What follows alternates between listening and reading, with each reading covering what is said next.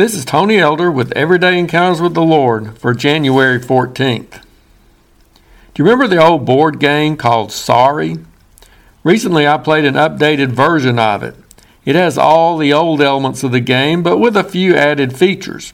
For example, there is an ice marker, which can get assigned to a game piece, freezing it from being able to move until someone else gets stuck with it.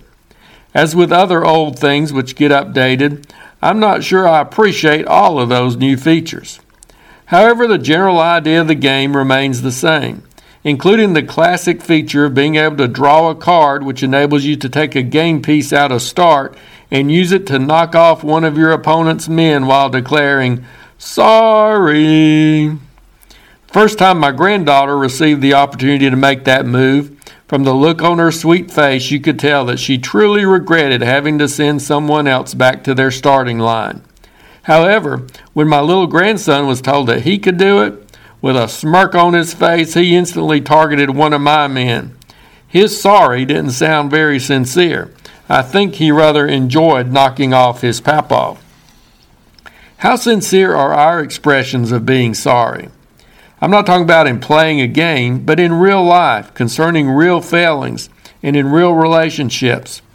I'm afraid there are times when we use that word sorry rather flippantly.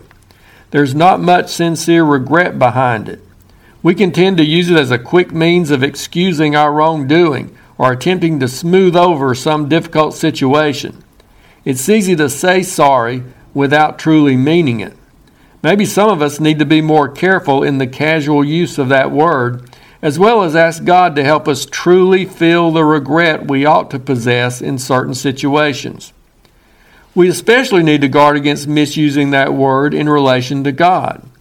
We've all sinned, we all have our faults, and therefore we all rightly have times when we need to come to God and say, sorry. It's important that we admit our wrongdoings before God in order to receive His gracious forgiveness. However, let's guard against a few possible attitudes as we do so. First of all, let's not express our sorry to God, one that is void of sincere regrets. Don't just say the word because you think you're supposed to or because you know that's what God wants you to hear. Take any sin in your life seriously. Think about God's love for you, the price Christ paid for you through His death on the cross, the pain your sin has caused the Lord, and other such truths which should stir up real regret for what you've done. Secondly, let's make sure we don't just regret the fact that we got caught or are having to face the consequences of our deed, but that we truly regret what we did. Finally, let's go beyond simply being sorry to being repentant. Sometimes we can regret what we do without any intention of changing our behavior or attitude. Or we can tell God we're sorry, knowing that we're likely to do the same thing the next time we're facing that situation. The Bible says in 2 Corinthians 7:10 that godly sorrow leads to repentance. Let's be sorry enough that we're willing to change and go a different direction. Regret your sin to the point that you're determined with God's help not to repeat your action.